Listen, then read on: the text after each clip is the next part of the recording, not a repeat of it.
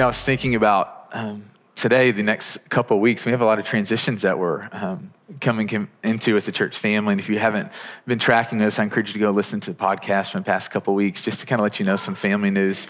But really, we're looking at kind of the next month and a half before some kind of changes for us as a church family. And Andrew and I were talking this week, and we're going, man, how do we help our church transition well? And what do we need to do this week? And I was praying this week, and I felt like that we really needed to lean into this story, looking at Jesus the servant. And I don't know fully why. Part of it's for me, and God was doing some neat stuff in my heart this week. But I encourage us to really lean in this morning. It's interesting because we're coming out of this season of prayer and fasting. And, for some of you, maybe it was a real mountaintop moment. For some of you, it was a growing moment. For me, it was stretching. Some, maybe it wasn't. But what I was thinking about is so often we come out of these intense seasons of connecting with the Lord, being deeply connected in his heart and in his love. And what I love is that Jesus models for us, like how that translates into everyday life. And here's the thing that I want us to wrestle with this morning, that, man, the closer you get to Jesus, the closer you get to the Father, the closer you get to God's heart, the more you love people. That if you ever find yourself struggling to love people, so often what's happening is that there's a step that you still need to take with the Lord, and there's just this natural byproduct that when your heart is connected to the Father, that the only thing that you want to do is to love people. And you see this modeled in the life of Jesus. I love the story that we're going to be in today. And I encourage us to take notes, to listen to the things that stand out to you, that there might be something that is said, or there might be a verse that's read that just really resonates in your heart. And I encourage you to pay attention to those things that the Lord is wanting to speak and move in our midst this morning. So we're just going to walk through this text verse by verse. Starting in verse 1, it says, "It was just before the Passover festival. Jesus knew that the hour had come for him to leave the world and go to the Father. Having loved his own who were in the world, he loved them to the end." I love that line, man. What a great moment. What a great feeling for Jesus to know that the full reunification with the Father was coming. Have you ever been away from someone you love for an extended period of time? Maybe in college you did study abroad, or maybe you moved away from mom and dad to go to college, and you didn't get to go home for Thanksgiving, you didn't go home for Christmas, and so you spent a long time away from them. For me, I remember when Courtney was in physical therapy school, she had to do a rotation outside of Middle Tennessee, and so she lived in West Tennessee for 2 months, and that felt like an eternity. And you can just imagine that the eternal relationship that Jesus the Son had with God the Father in heaven, the pre-creation relationship, that before anything was, it was the Father and the Son and the Spirit living in perfect harmony, perfect love, perfect joy.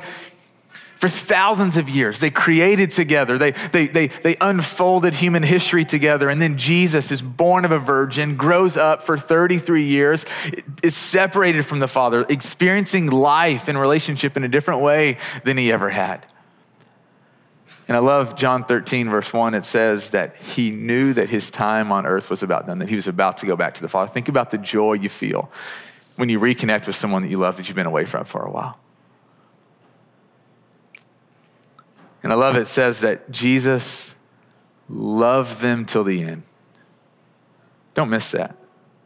Jesus didn't check out from life because he was excited to go be with the Father. No, he understood that the more you love the Father, the more you look to the Father, the more you love the people around you in real time. It says that he loved them till the very end. Have you ever noticed in life, and maybe you've even seen this in your own heart, that it's easy to start out burning bright for Jesus? Think about when Christ first came into your life, when you were first born again, when you first tasted forgiveness, when you first tasted the Holy Spirit. And so often, man, when the flooding of God's mercy and love comes into your life, you burn bright. Have you ever noticed how so often, man, we start strong and we end weak? And maybe you've seen this in family or your friends. And what I love is that Jesus models for us how to start strong and how to finish stronger. Matthew chapter 24 is a chapter that we're going to get into one day as a church family. It's talking about the return of Jesus. And one of the things that Jesus says in Matthew 24 is that leading up to the day that he returns, the love of many or the love of most will grow cold. And just think about that for a minute. Jesus doesn't say that the love of a couple or the love of a few is going to grow cold. He says the love of many. And Jesus, he tells us that so that we can be on our guard, so that we can be on alarm, that we find ourselves not loving. If we find ourselves growing cold and hard to God, we come back to God and we fall on our knees and say, God, have mercy on me. Would you pour into me a fresh love, because I don't want my love for you to grow cold.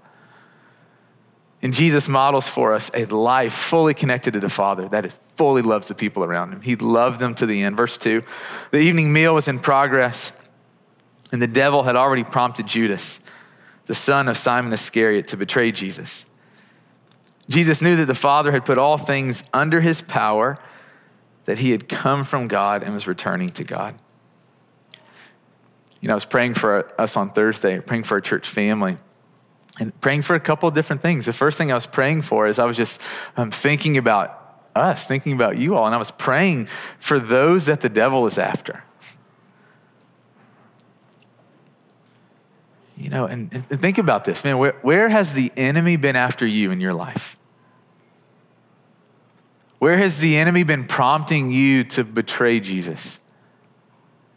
It says that the enemy had already prompted Judas, and I want you to understand this, that every thought that is in your head, it's not from you. You understand that? That just because you have a thought or just because something comes across your mind, that the enemy has this subversive way of getting in our heads and getting in our minds and getting in our hearts. And I just want you to think about, man, that how has the enemy been prompting you to betray Jesus? And you go, man, I haven't even thought about that. I was praying for us, God, would you help us to be strong? Because I know the enemy it says like he's a roaring lion looking for those that he can devour, as Peter in 1 Peter 5 says. I was praying for us, God, would you help us to be strong? And I was praying, God, don't just help us to be strong against the enemy. God, help us to know who we are. I love this, what Jesus shows us here. He knew who he was. And he knew what the Father had given to him, and he knew where he was going. I go, do we live with that same clarity? Like, do we really, for those of us who are followers of Jesus, do we really live understanding, believing deep in our bones that we are children of the Most High God? Not just servants, not just peasants, that we are his children, his sons and his daughters. Do we live with clarity that we are the younger brothers and sisters of Jesus? Do we live believing that we are co-heirs of eternal life, that we will be with the Father and with the Son and with the Spirit forever? Do we live believing that we have full access to the Father because of what Jesus has done?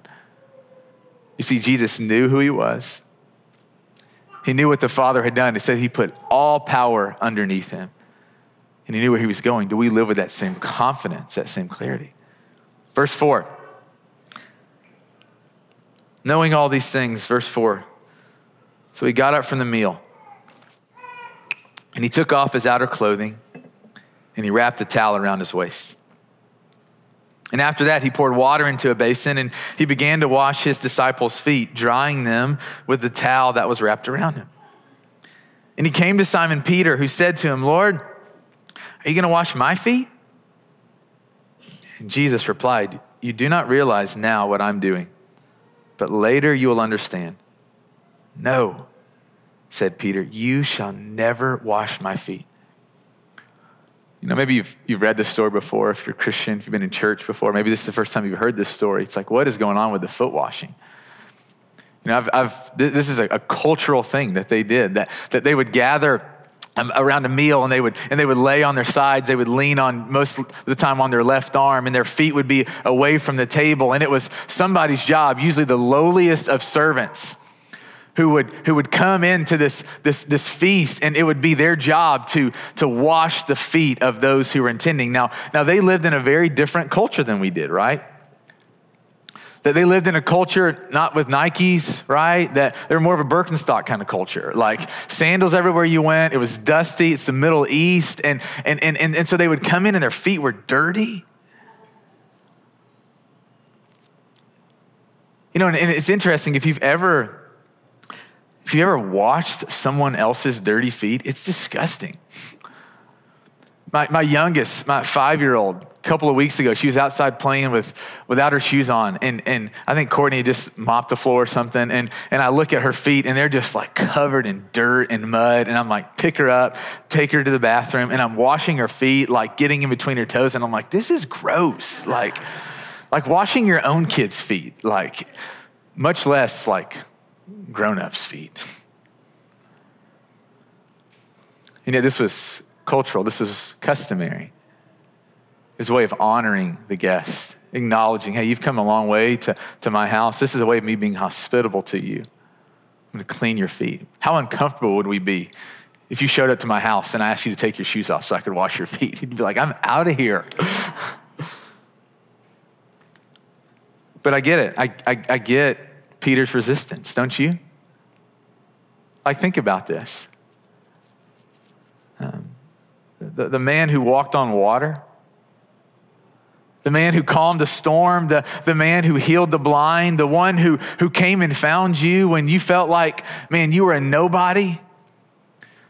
When you were just a fisherman, a lowly peasant fisherman, and you weren't good enough to make it as a rabbi. You weren't good enough, and this traveling itinerant pastor comes and finds you and says, I see something in you, Peter.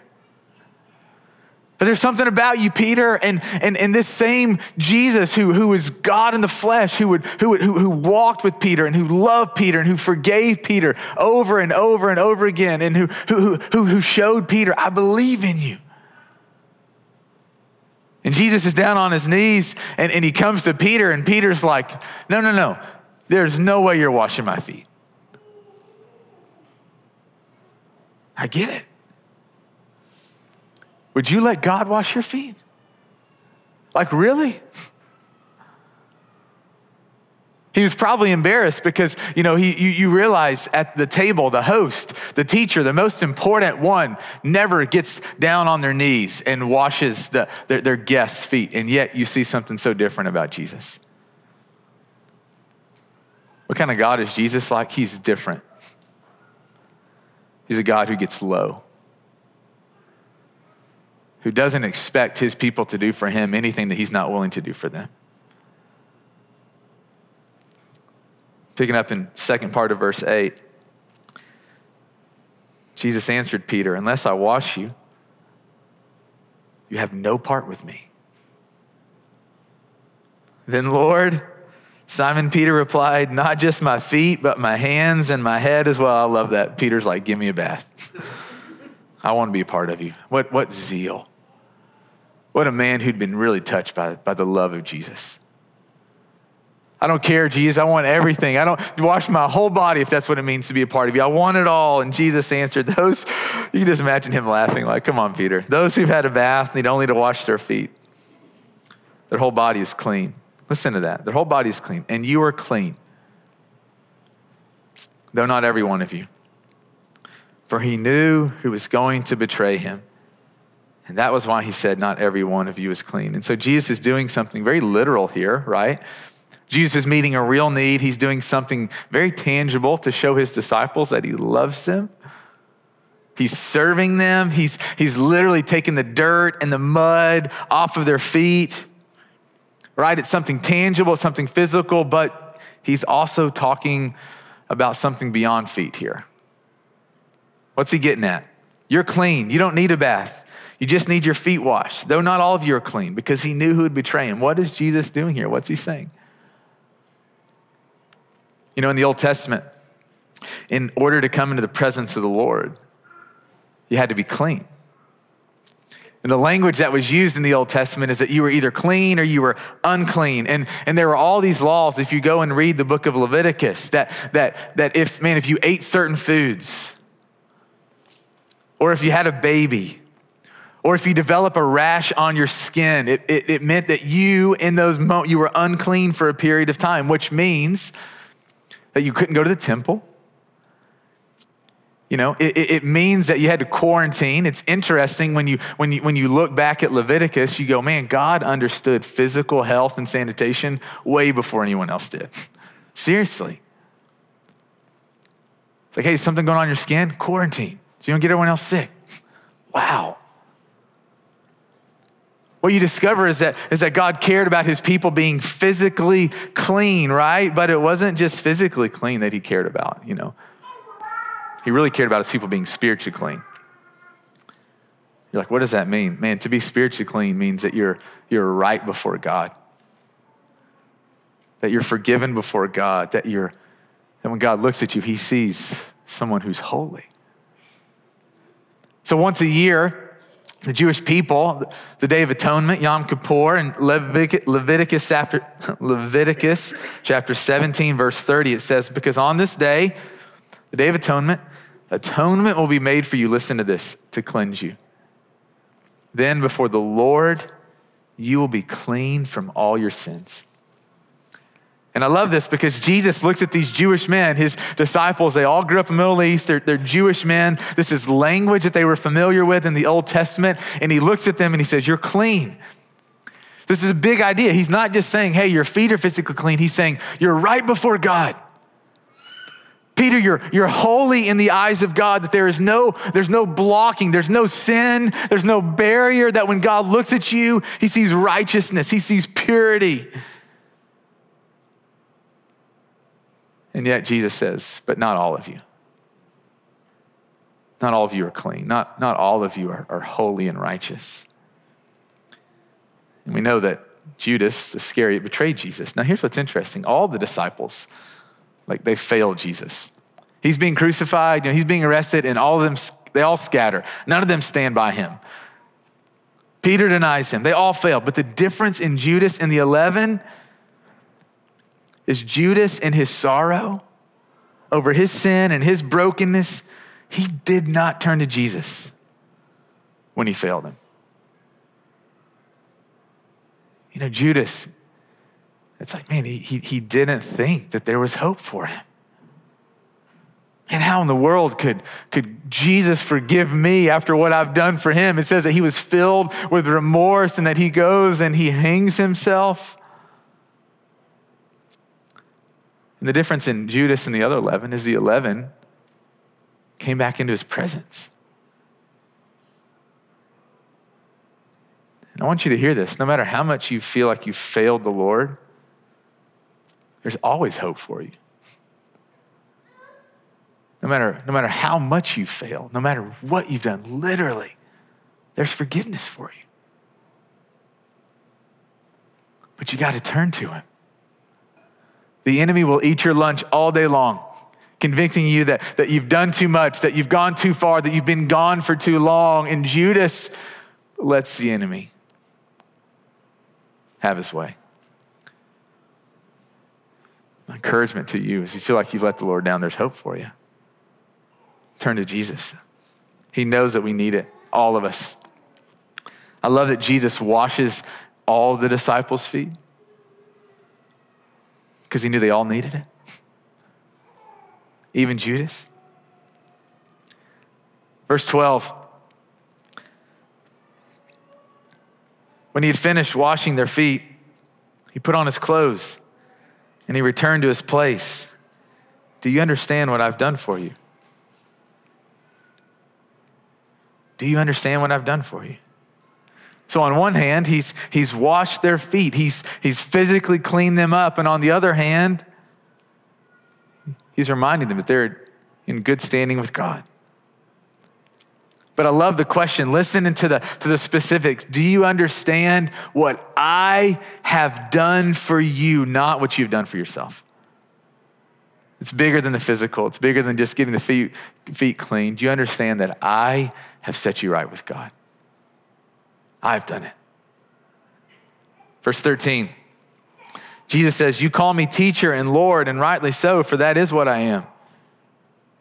And now that I, your Lord and teacher, have washed your feet, you also should wash one another's feet. I have set you an example that you should do as I have done for you. And I love this because Jesus, man, he brings it all the way to the ground. So unbelievably practical. That we would serve one another. that nothing would be beneath us. That we wouldn't think so much or so highly of ourselves to meet the needs of those around us, that nothing is below us.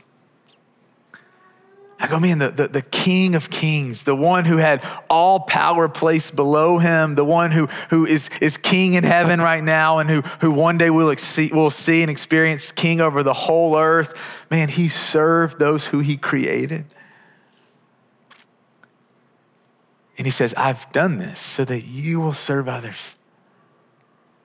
And how many of us know that here? Or maybe how many of us, we've forgotten that? That we've been on the mountain with the Lord, that we've been locked in with the Lord, but man, our love for people has been nothing. You see, it always translates that when the love of the Father is in our hearts, it comes out in the way that we love other people. And Jesus looks at us and he says, I care about being with you on the mountain, and I care about you serving one another. We know this, but isn't it true? It's so hard to do. Man, that we would be servants at home, whether you have roommates, whether you're married, whether you have children,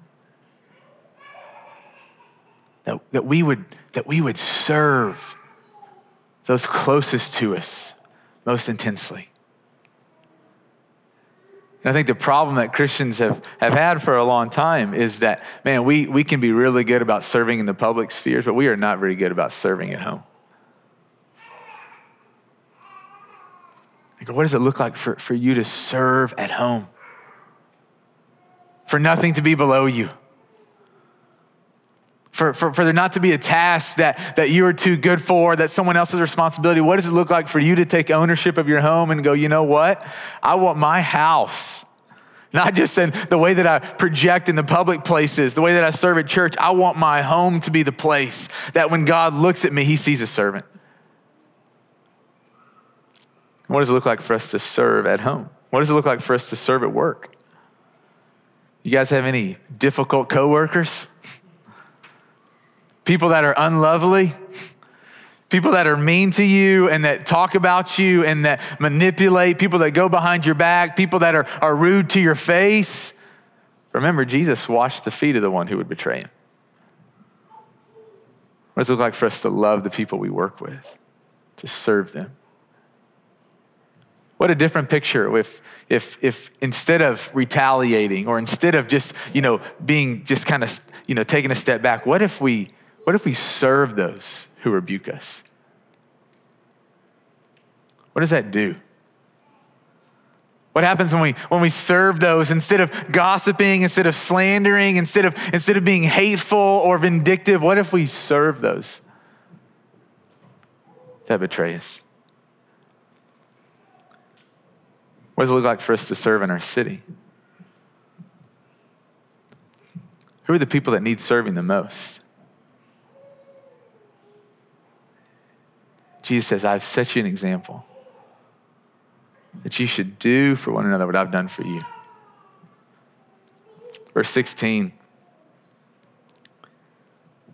Very truly I tell you, no servant is greater than his master, nor is a messenger greater than the one who sent him. Now that you know these things, you'll be blessed if you do them. And I love this because Jesus, he wraps up this little section with his disciples and he reminds them and he reminds us of two things, that we're servants and that we're messengers. And if we're servants and if we're messengers, it means that we have a master and it means that we have been sent. We are servants, we are messengers, which means that we have a master and we've been sent. Well, what defines our sentness? What does it look like? What does that mean for us to be sent into the world? It means two things. It means that we serve and that we share. We serve. It's so practical. Jesus got down from the meal and he could have sat there and told them all day about serving, but he modeled it for them. He served them. Think about what that did in their lives.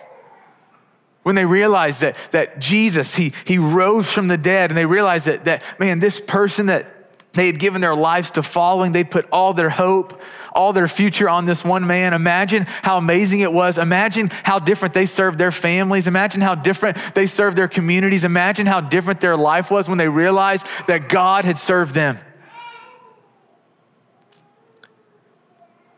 And this morning, we've got to understand this. We have got to let Jesus serve us. You're like, that is the most American thing you've ever said. No, hear me out. We're like Peter. We're so resistant to that. Not me. You know, some of us come here and we don't think that we have anything in our lives that need cleaning up.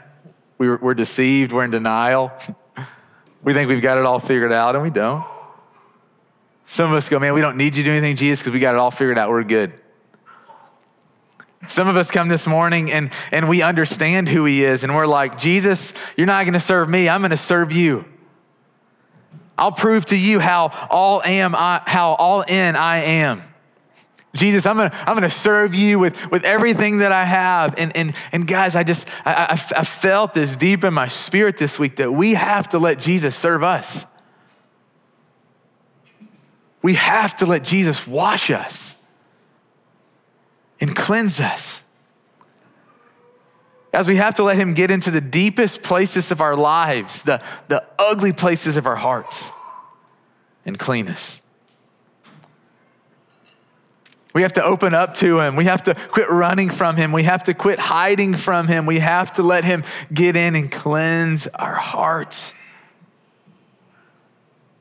We have to let him take from us our sin. And we have to let him die for it. We have to let him have that. If we do not let Jesus have our sin, we walk through this life confused, thinking that we have to earn it. We walk through this life questioning our identity, but when we understand that when Jesus comes into our life and he says, let me wash you, what he's saying is, let me take all of your sin. And just like Peter, we're resistant. No, Lord, no, I'll work it out. I'll read my Bible more. I'll pray more. I'll be committed to house church. I'll show up every time the doors are open. I will be the best servant at home, but you cannot take my sin. And when we refuse to let Jesus forgive the sinful, the hidden, the dark places in our lives, we're like Peter, no. And Jesus says, you have no part with me unless I wash you. Unless I can die for your sin. Take the shameful things that you've done. And the things that you've done in secret that no one else knows. And the things that if God out, you would feel so embarrassed and full of shame. Let me take those things. And just like Jesus, man, he had that towel wrapped around his body. It's so significant. He takes their dirt onto himself. And Jesus, he takes our sin to the cross. Like your real sin, my real sin, our real rebellion against God. And he dies for it. It's serious. God doesn't go, you know what, it's okay. He says, no, your sin, your rebellion cost my son his life. And we have to let him wash us. See what happens when we let him wash us. When we let him take our sin to the cross, this affection grows in us. This desire to please him grows in us. This desire to walk with him and to live for him, it grows in us, but it doesn't come unless you give him your sin. Some this morning, maybe you come here and you're not a follower of Jesus, and what you need is for him to wash you, for him to serve you, for him to cleanse you for the very first time, for God himself to put you right before him, to take away your sins, to clean your heart and your mind, to secure your future. And the scripture is clear, it's emphatic. Man, what necessitate, what you need to step into this is just receiving Jesus. Letting him wash you. It's I believe that you weren't just a Middle Eastern man that died. No, I believe that you are God in the flesh and you died for my sin and you're coming back in glory one day. Receive him. And when you receive him, man, give your life to him in baptism. and spend your life letting him be your Savior and Lord. Some of you this morning, you've been washed by the Lord. You've been born again. You're a follower of his. But if you look at your life, you go, man, I'm not clean before God right now. You've picked back up some sinful habits. You've slid back into some things that you never wanted to get back into. You've stumbled again. And I just encourage you, man, just like the disciples, let him wash you. Confess your sin to him. That's what 1 John says. Confess your sins. You will be healed. My brothers and sisters, as we let Jesus clean us, what happens is that we leave desiring to share what we've received.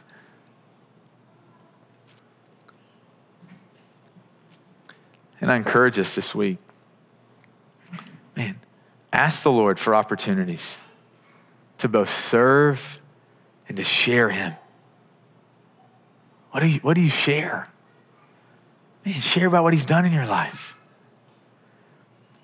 Share about the hope that he's brought to you. Share about the peace that he's brought to you. Share about the way that he's comforted you in pain. Share about what he's done in your life. Share about the promises that he's yet to keep, that one day he's going to come back and that justice is going to reign in this earth, and that all these acts of injustice and all these tyrants and all these people who are waging war on innocent people, that King Jesus is going to come back and he's going to put a stop to it, that one day the longing of our hearts is justice, and one day justice is coming.